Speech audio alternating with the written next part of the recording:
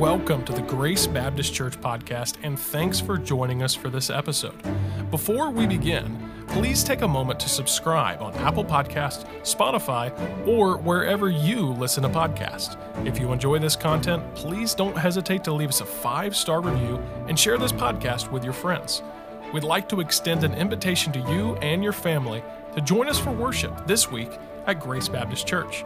We'd also love to connect with you online at gracekettering.org. Thanks again for joining us, and enjoy the episode. Luke chapter 2 and verse number 51. Teens are in here tonight, and so this lesson in particular is going to be applicable to all of us, and especially applicable to the teens. So everyone's ears are open tonight, and I especially want you all to be able to grab something that will be helpful to you in this season of your life. Between 12 and 30, between 12 and 30. How many of you remember when you were 12? Right? So for some of you, it's not that long ago, right? But for others of you, well, you've gone on and matured, right? You're at that mature age, okay? 12 was a long time ago. We got older. I didn't say it. But nonetheless, between 12 and 30. Let's look here at this passage of Scripture and look at these two verses. We'll read them, and then we'll ask God to really help us tonight. Luke chapter 2 and verse number 50. Well, let's go back up to verse number 48. Remember, Jesus is away from his parents. They don't know where he is. They're on their way back to their own homeland, and they figure out, oh, he's not with us, and so they run back to Jerusalem. They're freaked out because he's not with them. Verse number 48, and when they saw him, they were amazed, and his mother said unto him, Son, why hast thou thus dealt with us? Behold, thy father and I have sought thee sorrowing. And he said unto them, How is it that ye sought me? Wist ye not, don't you know that I must be about my father's business? Now, this is a 12-year-old saying this, right? But he is the Son of God, all right? Now, I would not suggest that any of you try that exact statement. But nonetheless, what a statement. He had a mission to be about, and he was there for a purpose. If you look back up in verse number 46, he was there talking to the scholars or the rabbis there in the temple. Let's move on. In verse number 50, and they understood not the saying which he spake unto them. And he went down with them. Understand that dynamic. They don't understand what's going on, and Jesus is here on earth. He's the God-man in a 12-year-old body, right? And they don't understand all that's going on. They're still they don't have the completed revelation. They're still walking through this. Everything's new to them. They realize this is the Son of God, but how this was all unfolding, it says there, they understood not the saying which he spake unto them. Verse 50, and he went down with them and came to Nazareth and was subject unto them. But his mother kept all these sayings in her heart. And Jesus increased in wisdom and stature and in favor with God and with man. Let's pray. Father, would you guide us? Thank you for the sweet time of prayer that we've been able to have. Lord, I am reminded that you want to hear us pray. And I'm thankful for, as a church body, as we gather together, assemble in this middle of the week, that we can pray, and just to hear the voices across the auditorium calling out to you. Lord, I certainly believe that is an honor to you, that you love to hear your people here to pray together. And so I thank you for that this evening. And Lord, we ask that you would answer the prayers that were prayed, and we pray them in faith and just believe that you're all-powerful, that you are God, that you are over all, and the burdens that we have you can handle. And so we thank you for that. And we ask that you'd be our teacher tonight, to every person here, that you would teach us through your word, and that you would help our faith to be strengthened. As you said, faith cometh by hearing, and hearing by the word of God. So help our faith to be strengthened tonight. In Jesus' name, amen. So Christmas time is that time we celebrate, right, the coming of the Lord Jesus Christ, taking on flesh, God himself taking on human flesh. And that's a pretty amazing thought. Philippians chapter 2 helps us understand that was a great humiliation. That was a great condescension. He came down from glory, took on human flesh, but took on flesh as a little baby. Just understand, he went through all the stages of growth that we would all go through. And he went through that willingly. He took on human flesh willingly and delightfully for you and for me. He was truly the God-man. He was fully God and he was fully man. And he was all that even as a child. It wasn't like he waited till the age of 12 or 13 to become God. And there are some religions that teach that at his baptism he became God. That is not the case. He is eternally God, and he came and took on human flesh, and we believe that very, very strongly. He had a virgin as a mom. His mom's name, Mary. The Bible says in the book of Matthew that the Holy Ghost overshadowed her. His father was God, and understand that he was not tainted by sin. The Bible says in Romans 5:12, as by one man sin entered into the world, and death by sin, so that death passed upon all men, for that all have sinned. But he did not have a human father. He did not have sin. And so we're very grateful for that. He is perfectly 100% holy. He is totally righteous. And by the way, that's a very important thing for us to just remember about God. He's perfectly righteous. You can always count on God to do the right thing. You might not be able to count on one another to do the right thing or someone out in the world to do the right thing. You can always count on God. He will always, always do the right thing. And you might have even experienced hurt at the hands of others, but friends, God always does the right thing. And he does all things well, as some of the people said as they stood back and looked at his miracles. He does all things well, and that's our God. That's Jesus. So we see him at his birth in Luke chapter 2 and verse number 16. Look there with me, Luke 2 and verse number 16.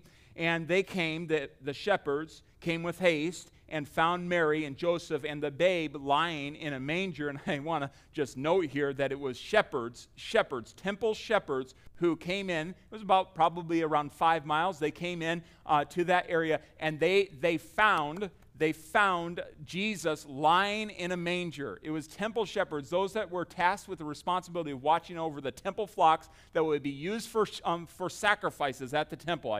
I think I misspoke. It wasn't 5 miles from where they were. They were out on the outskirts of Bethlehem. It's 5 miles to the temple, as I understand it. And so these shepherds that were tasked with watching over these sheep were the first ones that get to visit this little baby who is the Lamb of God, which would take away the sins of the world. And so they're there, and they see him, and we see that. But it seems we have a little bit of a narrative, but the next time that we see Jesus is around the age. There's some, as he goes down to Egypt and to escape the murderous activity of Herod, and God moved him to safety in Egypt and then brought him back out, so somewhere around, it seems around the age of 2 and so on. But the next time we really see Jesus is at the age of 12 in our story here tonight, there in the temple. In verse number 46, he is sitting in the temple. When they came back to Jerusalem after 3 days, they found him in the temple, sitting in the midst of the doctors, not medical doctors, but rabbis, scripture scholars, teachers, instructors. And so he's sitting there, both hearing them and asking them questions. I think I've said it before that it seemed to me that he was there conversing with them, talking with them. But the stance that Jesus had in this moment, notice, was hearing them and asking them questions. He was hearing them and asking them questions, which I think is fascinating, that the God-man is in that position in front of teachers, very humbly, hearing and asking questions. And by the way, that's a great way to go through life. It's a great way to go through life, hearing and asking questions. Hearing and asking questions. So you see the demeanor of Jesus Christ, the God-man, right here. It's a great way to go through life as young people, hearing and asking questions. And even when you get around adults, not to be ashamed to be around adults, but hearing and asking questions, and that's what he did. And so he had a divine purpose that he was on earth to accomplish. He asked his parents, don't you know I need to be about my Father's business? But his divine purpose for being on earth would be fully realized some years later. It wasn't right now. There was still development humanly that he was going through, the process of time. There's a lot of process of time that happens in Scripture.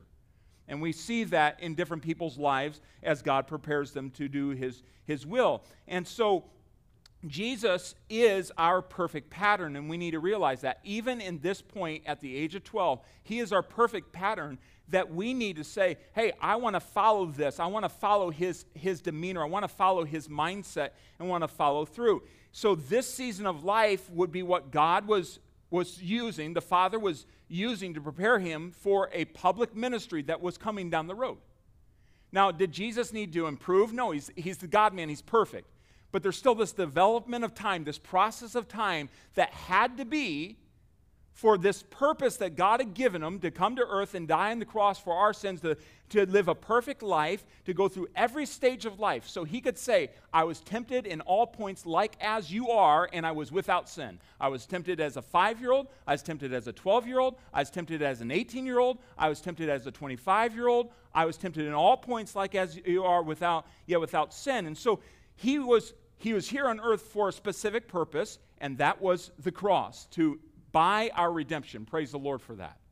The Bible says in John 17 and verse number 1, it says that these words spake Jesus and lifted up his eyes to heaven and said, Father, the hour is come, glorify thy Son, that thy Son also may glorify thee, as thou hast given him power over all flesh, that he should give eternal life to as many as thou hast given.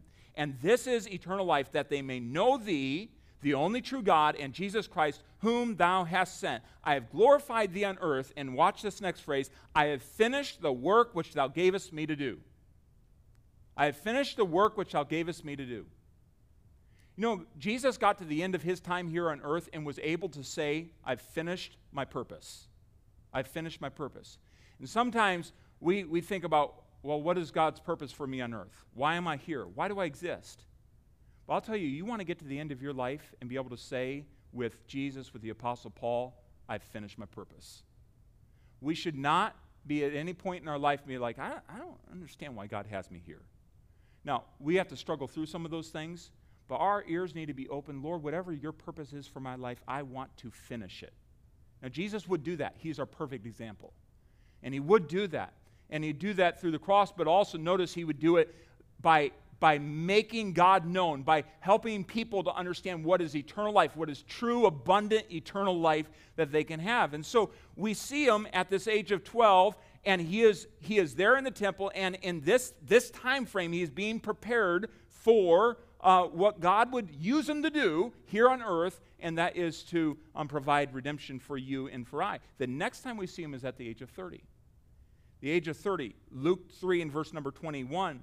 Now, when all the people were baptized, it came to pass that Jesus also being baptized and praying, the heaven was open, and the Holy Ghost descended in a bodily shape like a dove upon him. And the voice from heaven, which said, Thou art my beloved Son, and thee am I well pleased. All right, think about that moment. All three members of the Godhead are there. The Father speaking, the Holy Ghost descending, Jesus Christ, the God-man being baptized by John the Baptist. The next verse is, and Jesus himself began to be about 30 years of age, being, as it was supposed, the son of Joseph, which was the son of Heli. And so, as it was supposed, it wasn't his earthly dad, his real dad. It was a stepdad.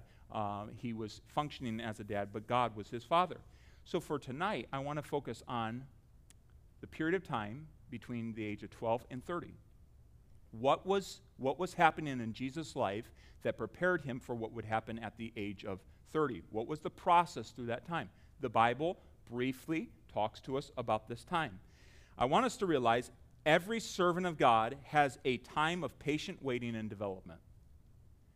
How many of you are servants of God tonight? Right? Every servant of God has times of patient waiting and development. I have written in my office, it is good for man to both wait, and I'm going to paraphrase, for the salvation of the Lord, to hope and wait for the salvation of the Lord from the book of Ecclesiastes. Every servant of God has times of patient waiting and development. Think about Abraham. He was promised a son many, many years before he saw that promise.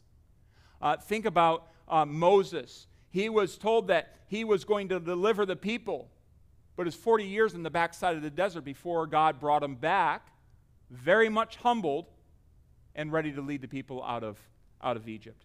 Joshua served many years as the minister of Moses. You see him as a tag-along oftentimes with Moses, just ministering, just being there, ministering, helping, serving Moses in the mundane parts of life before he got to lead the people of Israel, and it was in the book of Joshua, it was some time before God magnified him as the leader in front of the people of Israel. Even after he was set, after Moses died, there was even a period of time where he had to wait for God to magnify him and really give him the leadership over Israel. David waiting to be crowned. He was anointed king, but Saul was still on the throne.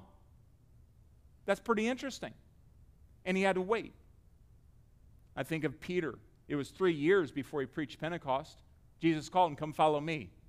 But he really didn't have the moment where God really used him in a powerful way until 3 years later, after he denied Christ, gotten right with Christ, and then the power of the Holy Spirit comes upon him and he's used in a mighty way at Pentecost. 3,000 people plus were saved on that day. Paul, 3 years in the backside of Arabia. You remember on the road to Damascus, when he gets saved, he goes into Damascus and he begins to preach. After he gets his eyesight back, he begins to preach and share the word of God. And then God says, backside of the desert for 3 years, and I'm going to straighten out your theology. All the servants of God, every servant of God has times of patient waiting and development. Timothy journeyed with Paul from the age of maybe about 16. Any of you guys 16? 16? Somewhere in that age, right? You're 17? So he journeyed with Paul. Paul said, "You've seen my manner of life. You've seen my doctrine. You've seen the persecutions I've been through. You've seen it all." He did that for a while before he pastored in Ephesus. Times of patient waiting and development. You know, our strength, our faith is strengthened in those times of patient waiting.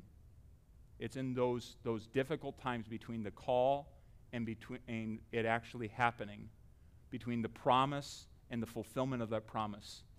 It's in that time of waiting and going through the mundane and the details of life that God is developing and crafting and shaping and strengthening our faith. So what can we observe from the life of Christ during this time of that development that can help us in these times where God is developing us to fully fulfill the purpose that he's given for us here on earth? I want you to notice number one, and I realize that most of us are beyond having parents that we say yes sir, yes ma'am to.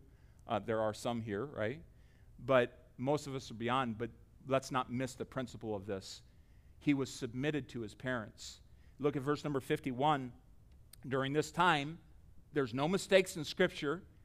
God gave us what we needed to know about Jesus at the age of 12 with a mom and a stepdad. He was submitted. It says, "And he went down with them and came to Nazareth, and he was subject unto Mary?" No, unto them. But his mother kept all these sayings in her heart. He was submissive. That was his attitude, was one of submission. Now that's a hard thing, isn't it? I mean, any part of life. You're told what to do. Anytime, it's hard. Oh, yeah? I can think as a teenager some things that maybe an adult said to me at some point, well, this will never happen, or they made a statement, and I'm like, oh, yeah, I'll prove you wrong. I can give an illustration. I used to drink Mountain Dew like it was going out of style, like really, really, really bad. I mean, I used to drink, I would down a 12-pack of Mountain Dew in a day, and that's not good. And I don't drink pop hardly at all anymore. I don't enjoy it at all. But I'm beyond that.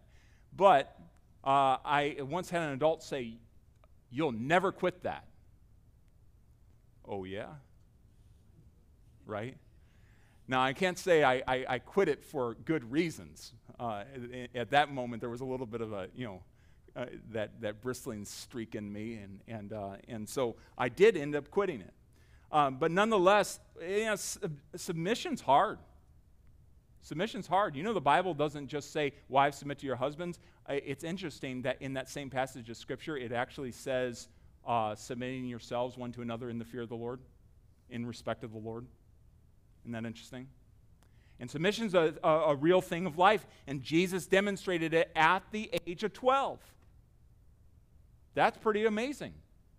And God wanted us to know that about him. He was subject to both of them. even his stepdad, even the one he could say, well, you're not my real dad, right? Now, Jesus wouldn't say that, but we hear those types of things in our culture, and the fact is he was submitted even to Joseph. It says to them. And so here's the perfect God-man willingly submitting himself to imperfect parents in order to fulfill God's purpose for his life.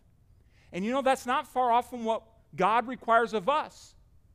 If perfect God can submit himself to an imperfect set of parents in order to fulfill God's purpose, then we as imperfect people can submit ourselves to one another in order to fulfill God's purpose. God has given to each of us authority structures that when we submit ourselves to, we fully prepare ourselves, or we help prepare ourselves to fully accomplish the purposes of God.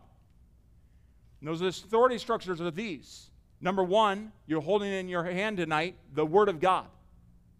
The Word of God. It is our final authority for faith and practice. Jesus said, and even used the Word, he elevated the Word over Satan. Every time Satan came to him with a temptation, he says, hey, it is written, man shall not live by bread alone, but by every word that proceeded out of the mouth of God. This is the authority, and Jesus even elevated the authority. The Word, the incarnate Word elevated the authority. That's pretty amazing. He says in the book of Psalms that he's elevated the Word, his Word, above his own name. So the Word of God is in authority over us. We have the institution of the home, and so we have parents. And so there is an authority structure there. Children, obey your parents in the Lord, for this is right. Honor thy father and thy mother, which is the first commandment with promise. The Bible urges children that it does not stop at the age of 11 or 10. If you're in the home, God says, children, obey your parents in the Lord. But you know the responsibility for us all to honor our parents? To honor our parents? Honor thy father and thy mother. Why? That thy days may be long upon the land is the promise. Right? It's the first commandment with promise. You want to live a long life? Honor your parents. Right? Honor your parents. And so there's the authority structure of the home. It's a protection. God's Word is a protection. There's the authority structure of the home.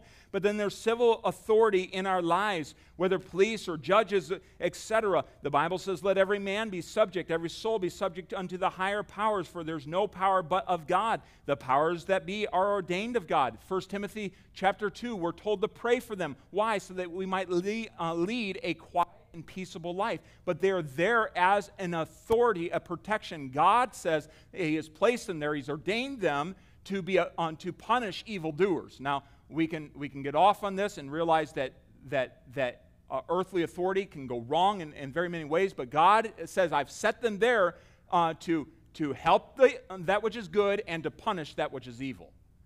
And we are to be subject as we can. Obviously, there's a balance to that. The Bible says in the book of Acts chapter 5, isn't it better to obey God rather than men when we're being asked to violate the ultimate authority, which is God's Word? And so there's civil authority, but also the authority or the structure of the church. The Bible says, and he gave some apostles, Ephesians 4:11, and some prophets, and some evangelists, and some pastors and teachers. Why? For the perfecting of the saints, for the work of the ministry. What is that? For the maturing or development process.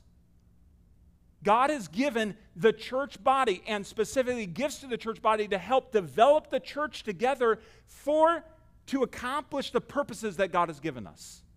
It's amazing all that God has provided for us in our lives to help us be ready to fulfill his purposes. Amen. And we need to gladly submit to those. We need to gladly have that submissive spirit, the same submissive spirit that Jesus had. And just remember, this was perfect God submitting to imperfect authorities. That's amazing.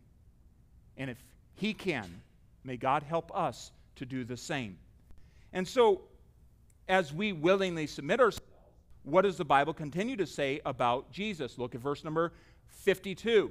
And Jesus increased in wisdom and stature and favor with God and man.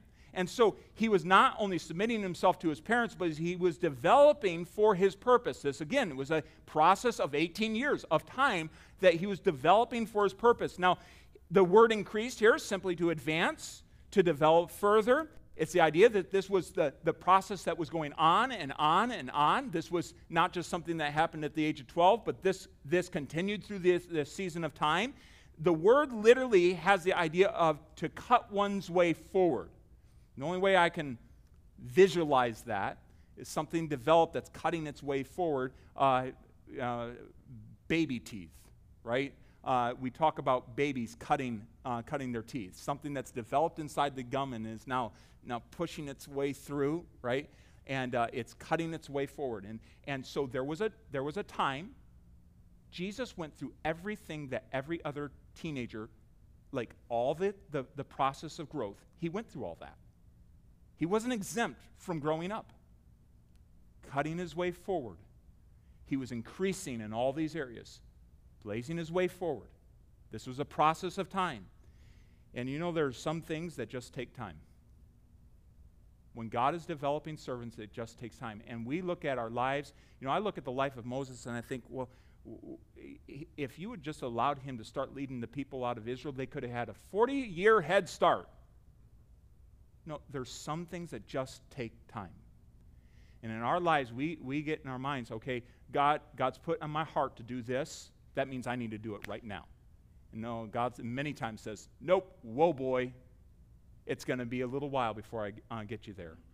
There's going to be a process of time. There's going to be a development. There's going to be a cutting the way forward. So what did Jesus increase in? Well, how did he cut his way forward? The Bible says he increased in wisdom. This is a mental development. Wisdom is the right application of knowledge. It's taking the knowledge you have and applying it in a right way. So Jesus developed mentally.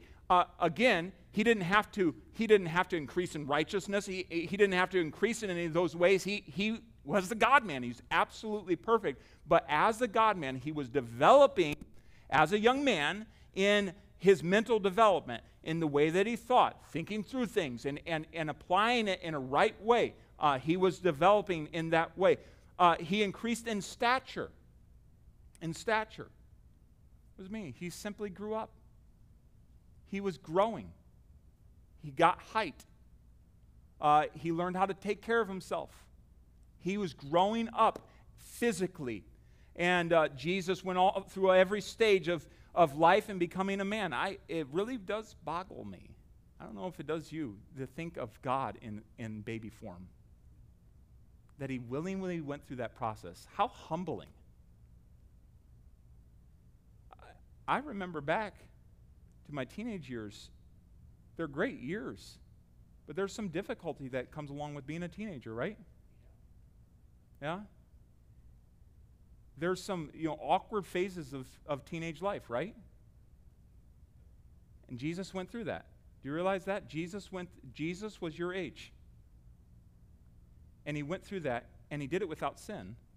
And he's left that pattern for you and for me. And by the way, he went through his young adult years. The young adult years where when people talk about sowing their wild oats, or Jesus went through every bit of that. He went through every stage of development, and it says here that he developed in stature. He increased in stature. He went through that. I like to know that about Jesus. Jesus increased in favor with God. It refers to spiritual development. In other words, he cultivated a relationship with his heavenly Father. He kept a relationship with his heavenly Father. We see him praying constantly. But that didn't just start at the age of 30. He was doing that as a young man. He was aware of his responsibility to his Father at the age of 12 when he was in the temple. He wasn't running around playing with all the neighborhood kids in Jerusalem. He was aware of his responsibility to his Father, even at that point. That's amazing. He was aware of his relationship. The Bible says in Luke 2 and verse 40, and the child grew and waxed strong in spirit, filled with wisdom, and the grace of God was upon him. The favor of God was upon him. And that was known to both to his parents, to those around him. It was visible that he was increasing in his relationship with the Father. Are we? At every stage of life, whether a child or whether an adult, we need to be increasing and developing in our relationship with our Heavenly Father, just like Jesus did. And that is a process. what you'll be a year from now in your relationship with the Father is going to be dependent on the steps you take tomorrow, tonight. And it's a process. Always stay going forward. Always be cutting your path forward like Jesus did. And then lastly, he increased in favor with man. This refers to his social development. So he was a teenager. He's going through that, learning to talk and interact with people. One of the reasons when I shake hands and encourage a teenager to shake my hand and don't give me a dead fish. You know what a dead fish is? Right? No one wants a dead fish, right? Give a firm handshake, right, Brother Steve? Firm handshake. Those things have to be learned. You don't learn that everywhere out there. But even in a church context, so some of those things have to be learned. And fathers, we teach that and encourage that, right? Encourage growing up as an individual and learning how to interact and how to look in the eye. Have you realized how many people in the world do not want to look in the eye? Right? And that is something that we have to learn and develop in, and those are good things. And so Jesus was increasing in favor with man, learning to work. Did Jesus work? Yes, he did. So much so that in Mark chapter 6 and verse number 3, when the people saw him and they said, "Is this not the carpenter?" It wasn't Joseph Joseph was a carpenter, but they recognized Jesus as a carpenter, as a man that had learned a trade. And in these years, he was developing, he was cutting his way forward, yes, even in learning a trade and providing for a family. Did Jesus just wish all the money in? Well, how did he put food on the table during those years? Right? I realized he had parents, but at some point along the way, the trade was for something. And he learned that trade. He developed in working with people, developed in communicating, learning how to live in this world, and learning how to interact, developing in those, going through the process of this. I think that we must do the same. The Bible says that the grace of God that brings salvation hath appeared to all men. And what does it teach us? Teaching us that denying ungodliness and worldly lust, we should live soberly, righteously, and godly in this present world. You know, part of our growing up is learning how to live in this world, to interact in this society, to interact in this world that is against God, and to live soberly, righteously, and godly in this world. Jesus didn't have to learn how to live righteously, but he developed in being with people, in socially. The Bible says in Proverbs 16, verse number 7, when a man's ways please the Lord, he maketh even his enemies to be at peace with him. That's a pretty amazing statement. And we need to develop in these ways. So favor with God, notice, it starts with favor with God and then favor with man. Friends, we can't get those mixed up. Don't seek favor with man before seeking favor with God. You live for God first, and then let the rest of it go. You live for God first. That's who you're going to answer to, according to Romans. So Jesus spent 18 years patiently developing so that he could fully accomplish his God-given purpose on earth. And maybe you're still in a time of waiting patiently. Wait on. Serve God now. Be like Habakkuk. I'll stay upon my watch. I'll stay at my post. I'll keep doing the next right thing until the Lord opens up the next door.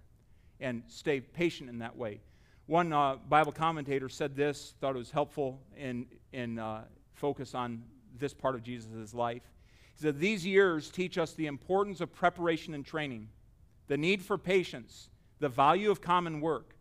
They warn against the temptation to jump from spiritual birth to public ministry. They warn against the temptation to jump from spiritual birth to public ministry. Those who do not have a normal spiritual childhood and adolescence court disaster in their later life and testimony. God has you in a process for a reason. And he has something for you to accomplish in this life. Allow him to take you through the process to prepare you to fully accomplish that purpose. So what about these years of waiting in your life? What about those times when God burdens your heart and says, this is what I want you to do, but there's a gap of time? Allow God to prepare you. I want to make this statement. It's in the crucible of the mundane that God develops his choicest servants.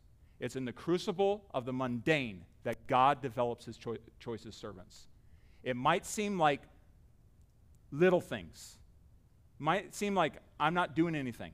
It might seem like, well, isn't there something bigger for me to do? God called me to something greater. It's in the crucible of the mundane that God develops his greatest servants. And so, my question to us tonight, will you, like Jesus, submit yourself to God, to where he has you, to allow you to develop so that you can fully accomplish that purpose that he has for you? And that's really a question of, is your heart submitted to him, right? Is your heart submitted to him? I don't like where I am in life. God has you there for a reason. I don't like my age. God has you there for a reason. And so let's submit our hearts to the Lord even tonight before we leave. Would you bow with me for a moment here, and let's just take some time to pray. And I want to give you 2 thoughts for prayer, and then I'll leave you to have a quiet moment here. Maybe you pray something like this: Lord, help me to submit first to your word and also to those you've placed over me in my life. Help me to have that same spirit of submission that Jesus exemplified. Number 2, Lord, help me to develop in every area of my life so that I can fulfill your purpose for me. Why don't you talk to the Lord?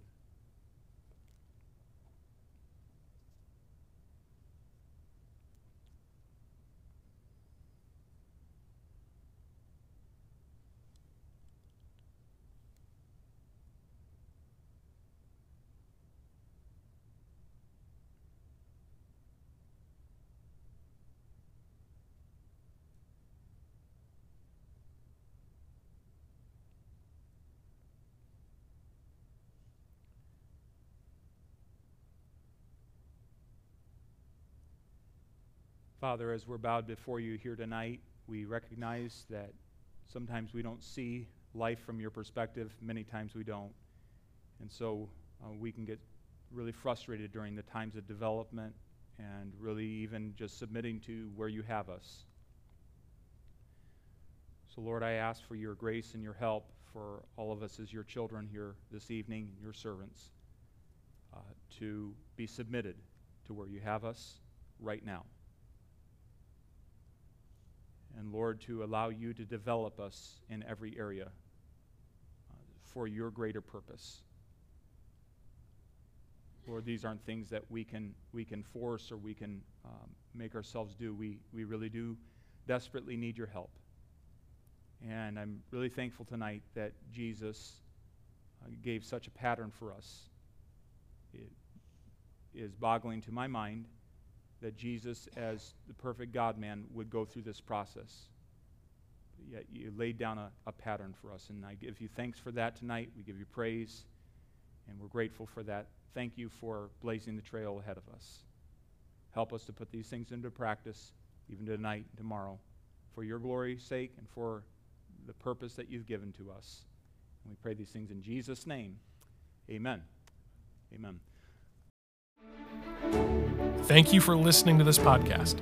To learn more about Grace Baptist or how to have eternal life, visit gracekettering.org. And remember, you are always welcome at Grace Baptist Church.